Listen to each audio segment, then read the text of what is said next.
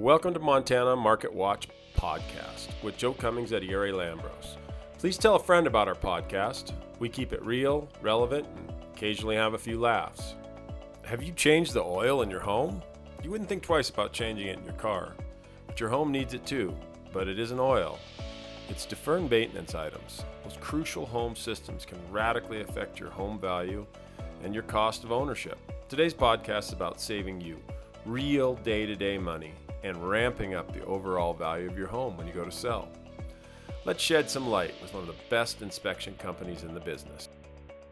We have a great podcast coming with Tim Netzley. He's been on our show before, one of the best inspection companies in Western Montana. And today's topic is deferred maintenance. And what does that mean?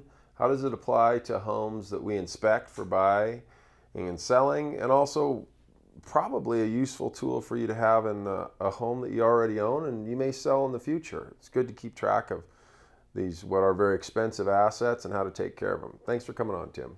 Thank you for having me again. Yeah. So let's just start with that. Deferred maintenance, and let's kind of define that by homes need to be maintained. And we had kind of chatted before the podcast started.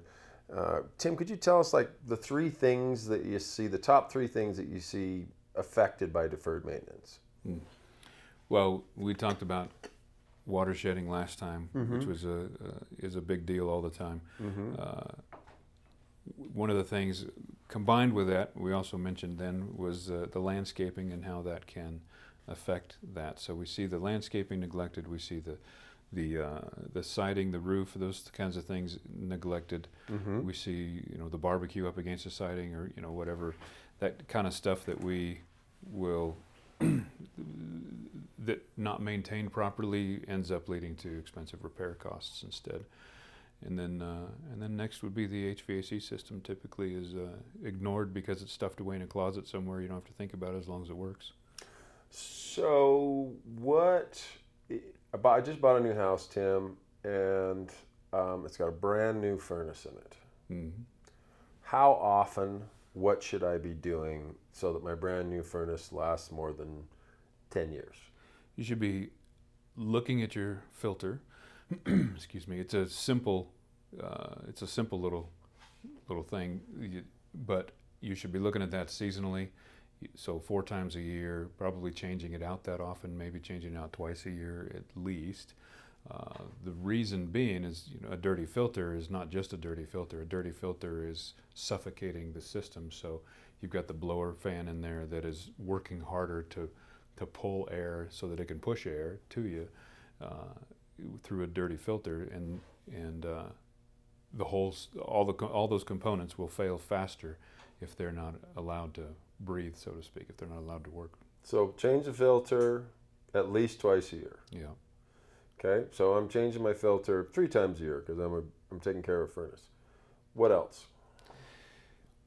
If you do the full annual maintenance list, then you're going to be looking at the gas piping. If there's gas piping, you're going to be looking at the individual components inside of a furnace or a boiler system or any of that kind of stuff. You want to make sure that everything is clean, okay, and is continuing to operate properly. So you're going to work it through its cycles and watch it go through its cycles and notice if anything seems out of whack. Then you're going to have to take care of it. That's why we typically recommend that you have a technician come in and do it. I mean, it's cost, I think, a couple $100 a year. It should be an annual thing, but that couple $100 a year can save you these days $10,000 to $15,000. $15,000 for a new furnace. Well, that's a whole new system, but a new furnace by itself is going to be somewhere up to $5,000, given our supply issues that we may have today. And what's the life of a furnace? Because you and I have looked at some houses where it's like a 1960s furnace, but it's really well taken care of. Yeah. And it'll rock and roll. Yeah. And you look at other ones, you're like, you need to get in here and clean this. Yeah, we've seen 10-year-old furnaces that are just horrible condition. Really? And we've seen, like you said, 50-year-old furnaces, 70-year-old furnaces that are not up to today's standards for efficiency, but they're functioning perfectly still because they've been maintained. So the lifespan of a furnace, they say, is about 25 years. 25 years if you take care of it. Yeah, if you take care of it. Okay. One of the other, I guess I've always kind of wanted to ask this. One of the other systems that we see is we see boilers, and I don't know a lot about them. Boilers are either the in-floor heat or then I guess you'd call them strip or register. What do you call them? Radiators. Radiators. And we see them in really high-end homes. We see them in some middle-priced homes too. Boilers provide heat by passing water through through radiators. Right. What's their schedule to keep track of? Again, you should have a technician come out and take a look at that annually, and that's even more complicated, or can be, than a furnace where it's all in one unit of equipment, because a boiler's got several little pieces in that system that all have to work together. There's different kinds of valving. There's zoning. There's going to be pumps, recirculating pumps, maybe the boiler itself, expansion tanks, air vents, all that kind of stuff. And typically what you see with a boiler system is the staining from the air vent leaking. It's doing its job. It's taking air out of that hydronic system is what it's called, where all the piping goes throughout the house. You've said before that system needs to be flushed in inspections. The piping? Not during inspections. Not during inspection, but as a maintenance item. As a maintenance item, it may need it. I mean, technician will have to decide if that's something, but it typically doesn't have to be flushed, but it does have to. You have to get any air entrainment out of the system. Okay. And do boilers last longer than furnaces? Typically. Typically, yeah. They do. If again maintained, you can look at 40 years or so. So I got boiler by itself, radiant, whatever, and then I got an HVAC, I got a furnace. Well, then I've got AC units. Yeah. I've heard that some AC units, when they get too old, you can't get the same refrigerant that you could get before on them. Is that? Well, we have classified some refrigerants that were used in the past as hazardous waste. Oh, interesting. And as environmental hazards. So you can't. They can be. Most of the ones we have today can be converted if they need to be. Really? Yeah. But the really old systems, sometimes you just have to scrap them. They can be converted, but it's basically rebuilding the system. Is a air conditioning unit more durable than a furnace? Depends on how it's treated. Okay. Well, how do you treat? Because you don't have a filter on an AC, do you? No, you don't. But if you look at so you've got two components to an air conditioning system, and if you've got a forced air system, then above your furnace, typically, or at least adjacent to the furnace, you'll have a coil that is there, and then refrigerant lines running outside to another set of coils where your compressor and all that stuff are. Mm-hmm.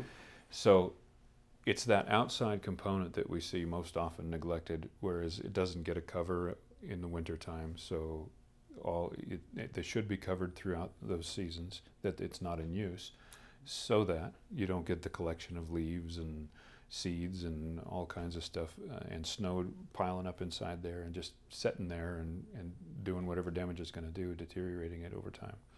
So I've been damaging my AC unit for some time. You've been shortening its lifespan. Been shortening its lifespan. So an AC unit, that's mental note to myself. An AC unit needs a cover in the winter. Yeah. For sure. Yeah.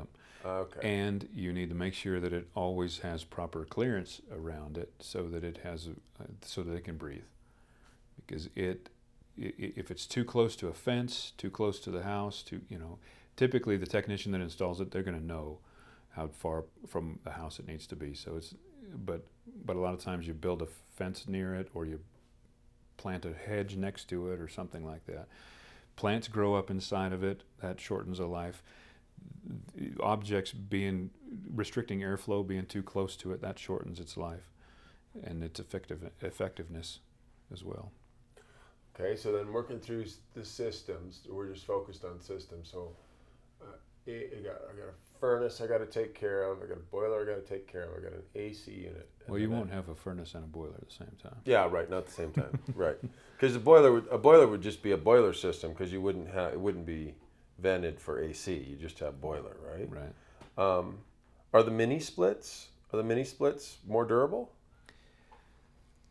Well, I don't know if the consensus out there. Now, I'm not a technician, so from an inspector standpoint, and reading as much as I do from the technicians, there's a love-hate relationship out there with the mini splits. Some don't like them at all. Others do. I think, as with most things, the first few generations were probably the manufacturers were learning a lot from. Oh, gotcha. Okay. And so they've improved on them, but there are fewer components with a mini split, so less moving parts. Fewer moving parts. It's all electronic. There's a fan for the inside, and then there's just like your AC system. It sounds like then there's the compressor outside, and there's just the refrigerant lines between them. So mini splits, then working back in, I've got a furnace and a water heater, electric or gas, which is better? Water heaters. Whichever's cheaper. Really? It just goes back and forth. Really? Is electricity cheaper than gas? Gotcha, kind of thing. gotcha. It just keeps cycling back and forth. And I understand 20 years on those if you take care of them, but you got to flush them? Well, they say 10 to 12 years because nobody does. Okay. So, yes, that's another thing that annually, and I've seen this maybe a small handful of times in the 20 plus years that we've been inspecting, that somebody actually is flushing their water heater. One guy, though, he was flushing it every year, but he was flushing it right into his crawl space, so that wasn't good. But as water does, it carries minerals and such inside that storage tank. That's, if you have a storage type water heater, then those minerals collect and you get a buildup of that in the bottom of that tank. And so you have to flush it out to get all those contaminants out so that the tank doesn't rust as fast. And otherwise you have that stuff, those minerals just setting down there in that tank and eating away at the internal wall there. And that's usually, actually, Tim and I just looked at an inspection that had a failed, it's the bottom end of the water tank where it's rusted out and it's failing. Yeah. It's because it's never been flushed. Right. Oh, interesting. Never been flushed, or it was installed in a wet environment because it's a metal case on it, And so that paint that's on it is only going to last so long if it's in a moist environment. That's why in those environments, if it's going to be in that, you want to have it elevated off of the ground. Okay, so HVAC, boiler, air conditioner, water heater. What's another? What are another main systems? We talked about before, electrical's not really something that's a deferred maintenance item. No, I mean there are a lot of electrical panels around here that are no longer considered safe by most. Pushmatic. Pushmatics. Zinskos, we don't have too many around here. There's more of those in other places that we've inspected, like Washington and Idaho. And there's a recall now on some recent Square D panels, the QOs. Really? Yeah. I think the years, if I recall correctly, were 16 to 20 or something like that.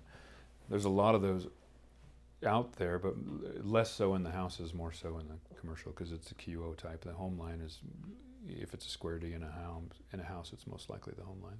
So. Well, I guess I'll swerve for a minute here. So I'm just going to swerve for just 1 minute here, because I just was in a house this weekend. And we're in the electrical system. And you and I have looked at some older homes. Can you tell me what a stable 2-wire system means? This is versus, am I saying this right? A home that has full Romex pulled all the way through it. Did I say that right?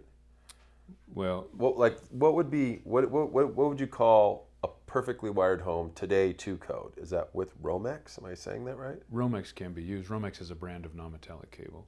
Okay, perfect. Romex is a brand of non-metallic cable. So current. But it's so ubiquitous, it's pretty much the brand. Okay, all right. So when people say Romex, they're saying it's the good stuff. Yeah, well, yeah. What is the difference between that and a two-wire system? That's when these older homes that were, university home or something's got the two-prong, right? Mm-hmm. What's the difference? The ground wire. So, by today's standards, and for many years now, it's a three-wire requirement, so that there is an equipment grounding conductor in the system. So if something ground faults in the field being inside the house somewhere and not at the service, then it's carried back to the service where it can clear through the operation of the breaker or fuse. Okay. Fuse is going to be on the old two-wire system most likely. Breakers since then. Although in commercial applications there's still some fuses. So in a two-wire system, a fuse blows, you pull the fuse, and you put in a new fuse. Yeah. In a three-wire system, the breaker turns, and then you turn the breaker back on. Yes, that's how you can do it, and that's if you know why you blew the breaker, is when you want to turn it back on, or blew the fuse. You can still have fuses in a three-wire system, but they're typically going to be in a disconnect, like for the AC condenser or a piece of equipment or something like that. But at the head of that is a breaker and a panel, so you're most likely going to have breakers in a three-wire system for nearly everything. But before you replace the fuse or reset the breaker, you really want to know why it tripped to begin with. Otherwise, as happened several years ago with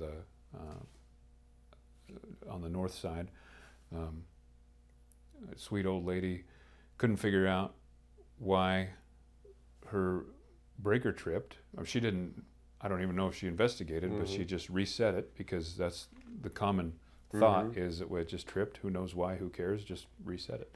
Things happen, kind of. Well, half her receptacles in this one room didn't work, and what was happening was she had a mixture of generations of wiring in her house, because it was an older house, and up in the attic, one of those terminations that were done by somebody who extended a circuit was just smoldering until the attic caught fire. That's bad. Yeah. That's a poor outcome. So, and I know we're kind of in a swerve here. So, what's a stable two-wire system? When you say, well, it's two-wire, but it's stable. Well, there's nothing necessarily inherently wrong or bad with a two-wire system. It doesn't have the ground, so some electronics are going to be affected by the surges that naturally happen, more affected by the surges that naturally happen with any utility. So, but a stable two-wire system is one that's was installed correctly to begin with and has been unmolested since. Okay, interesting. That was our swerve to electrical, but that's not a deferred maintenance item. So, did I miss any systems when we're talking systems to the house from deferred maintenance that you'd added? Plumbing, not really. No, there's so many. I mean, we can talk all day about what could be deferred maintenance, but the biggies are going to be those exterior features that are designed to shed water. They're not just there to look pretty. It's not just an aesthetic feature. You take these water shedding features and you make them aesthetic, but that's a secondary concern, or should be. So make sure your roof and your gutters and your grading and your siding and all of that stuff is in good condition, and you're not putting your planter boxes up against it, and you're not holding water in any way, water or snow, up against the materials of your house and all that water shedding away. So that's a deferred maintenance, and sometimes it's not just a deferred, but it's a misunderstanding of how those things are supposed to work together to shed water away, because no house is waterproof. It's just designed to shed water. Now, and then, yes, the HVAC is the next, maybe it's competing for the most neglected. And like I said, it's usually tucked away in a closet or stuck in a crawl space or whatnot, and so out of sight, out of mind, right? Mm-hmm. As long as it's functioning. But when the furnaces fail in the winter, when the ACs fail in the summer, that's because that's when they're needed, right? Mm-hmm. But if they weren't maintained on those times that they weren't needed, then the potential for them failing is much higher. Yeah. Yeah, and to give you, we're talking about deferred maintenance cost. So last summer, that rental that I have is probably 50,000 to 60,000 to reside the whole thing is probably what that would cost. We had been 13 years through paint, and it was starting to, if I don't paint that, then I'm going to have that $60,000 bill in 2 years. Right. So you go in and paint it for 20 grand, and you pick up another 15 years on top of it. So I guess kind of to listeners is, yes, it's going to cost you some money and time to take care of these, but if you take care of them, it moves that big capital expense when the actual end of the lifetime is. Right. And Tim and I were talking kind of before the podcast. Tim's main business is inspecting with agents or people buying and selling. But when you look at what a deferred maintenance report does for you outside of a real estate sale, so you just own a home and you want to take care of your home, then you've got a schedule that says, hey, you need to take care of this. That might have some pretty major savings for you just in good home ownership. And I think Tim and I mean, correct me if I'm wrong, Tim, most people don't. They move into the house, nothing's broken, and then when it breaks, they buy a new one. Right, as long as it looks pretty, feels good, and I don't have anything to worry about. And that's, not to anybody's necessarily discredit. I mean, we all have our arenas of concern in life, right? And, yeah. But it's important that if this is not yours, then you have a relationship with somebody whose it is. Yeah. So, or for with whom it is. But we do offer maintenance inspections, and at a much discounted rate, of course. It's an annual kind of thing where you, especially if you're not familiar with construction and with how a home should function and operate and maintain, or if you just don't have time, whatever, we'll go take a look at it and give you an idea of what is going to be coming up soonest on the failure schedule, so to speak. Everything does fail eventually, right? But it fails much faster and is much more expensive if you don't spend a little bit of money and time right now, like you said. Well, and what's funny is we don't even think twice when the oil change light comes on our car, but we don't have an oil change light on homes, and that's what you provide. Yeah. Like you've got an HVAC light on here. Yeah. You probably should do that, otherwise you're going to buy you on a new HVAC system. Some things along those lines, like new construction, we do a lot of new construction inspections, and we always try to encourage them to, at that 11-month mark, have another inspection because the warranty's up in 12 months, right?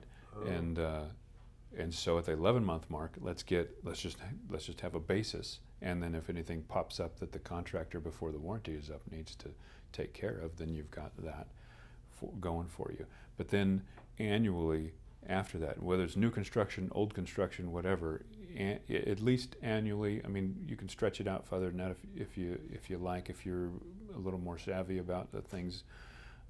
Back in the day, we had a 4 or 6 inch binder that we kept. Really?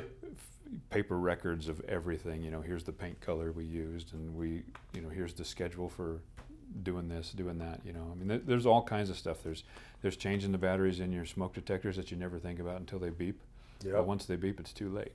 There's the fact that when they're 10 years old or then they should be changed out entirely. If you've got a yellow smoke detector, it's gone. It's bad. You can't rely on it. Yeah. Carbon monoxide detectors is a newer standard, but having gas appliances certainly isn't. So installing carbon monoxide detectors, replacing smoke detectors in the appropriate places with dual function smoke and carbon monoxide detection, is a safety feature. we've all heard or read stories about those who have suffered from carbon monoxide poisoning, unbeknownst to them, because the HVAC system wasn't maintained or because something along those lines. So some of these things cost you a lot. They all cost you more money if you don't maintain them, but some of them can turn out to be quite hazardous and even fatal. And thank you. Kind of wrapping things back to, what we're talking about today is taking care of your home. And your home is a lot like your car, but your home doesn't beep at you and say you need an oil change, you need maintenance due. So what Tim does is provides, within a transaction, where are we at on this deal, how much deferred maintenance is, but also in taking care of your home. So the thing that I'd wrap into just from selling homes and listing homes, when you walk into a person's house that has taken care of it, that's tight. I was in a house last week, it was built in the 50s. Most of the components were original, but they were perfect. Yeah. Like they had painted it. I love those houses. Yeah, you felt like you were in a 56 Chevy with all original. Everything that they had done in this home, they had taken care of. They'd followed not extreme, but the right deferred maintenance. That home's worth a lot more money. So not only is a deferred maintenance schedule, keeping those systems living longer, but when you actually go to sell it, that classic 56 Chevy without the body rusted out and all original, those are worth a lot more. And it also gives a lot of security to a buyer, thinking this person took care of it. This person changed the oil in the house. So I guess I'd kind of tie things up with this, is taking care of your home is going to be less expensive, for long-term ownership. You're going to have to change the oil in it. You bring Tim in, you're going to have some cost to take care of things. And then when you do go to sell, it's going to be worth a lot more.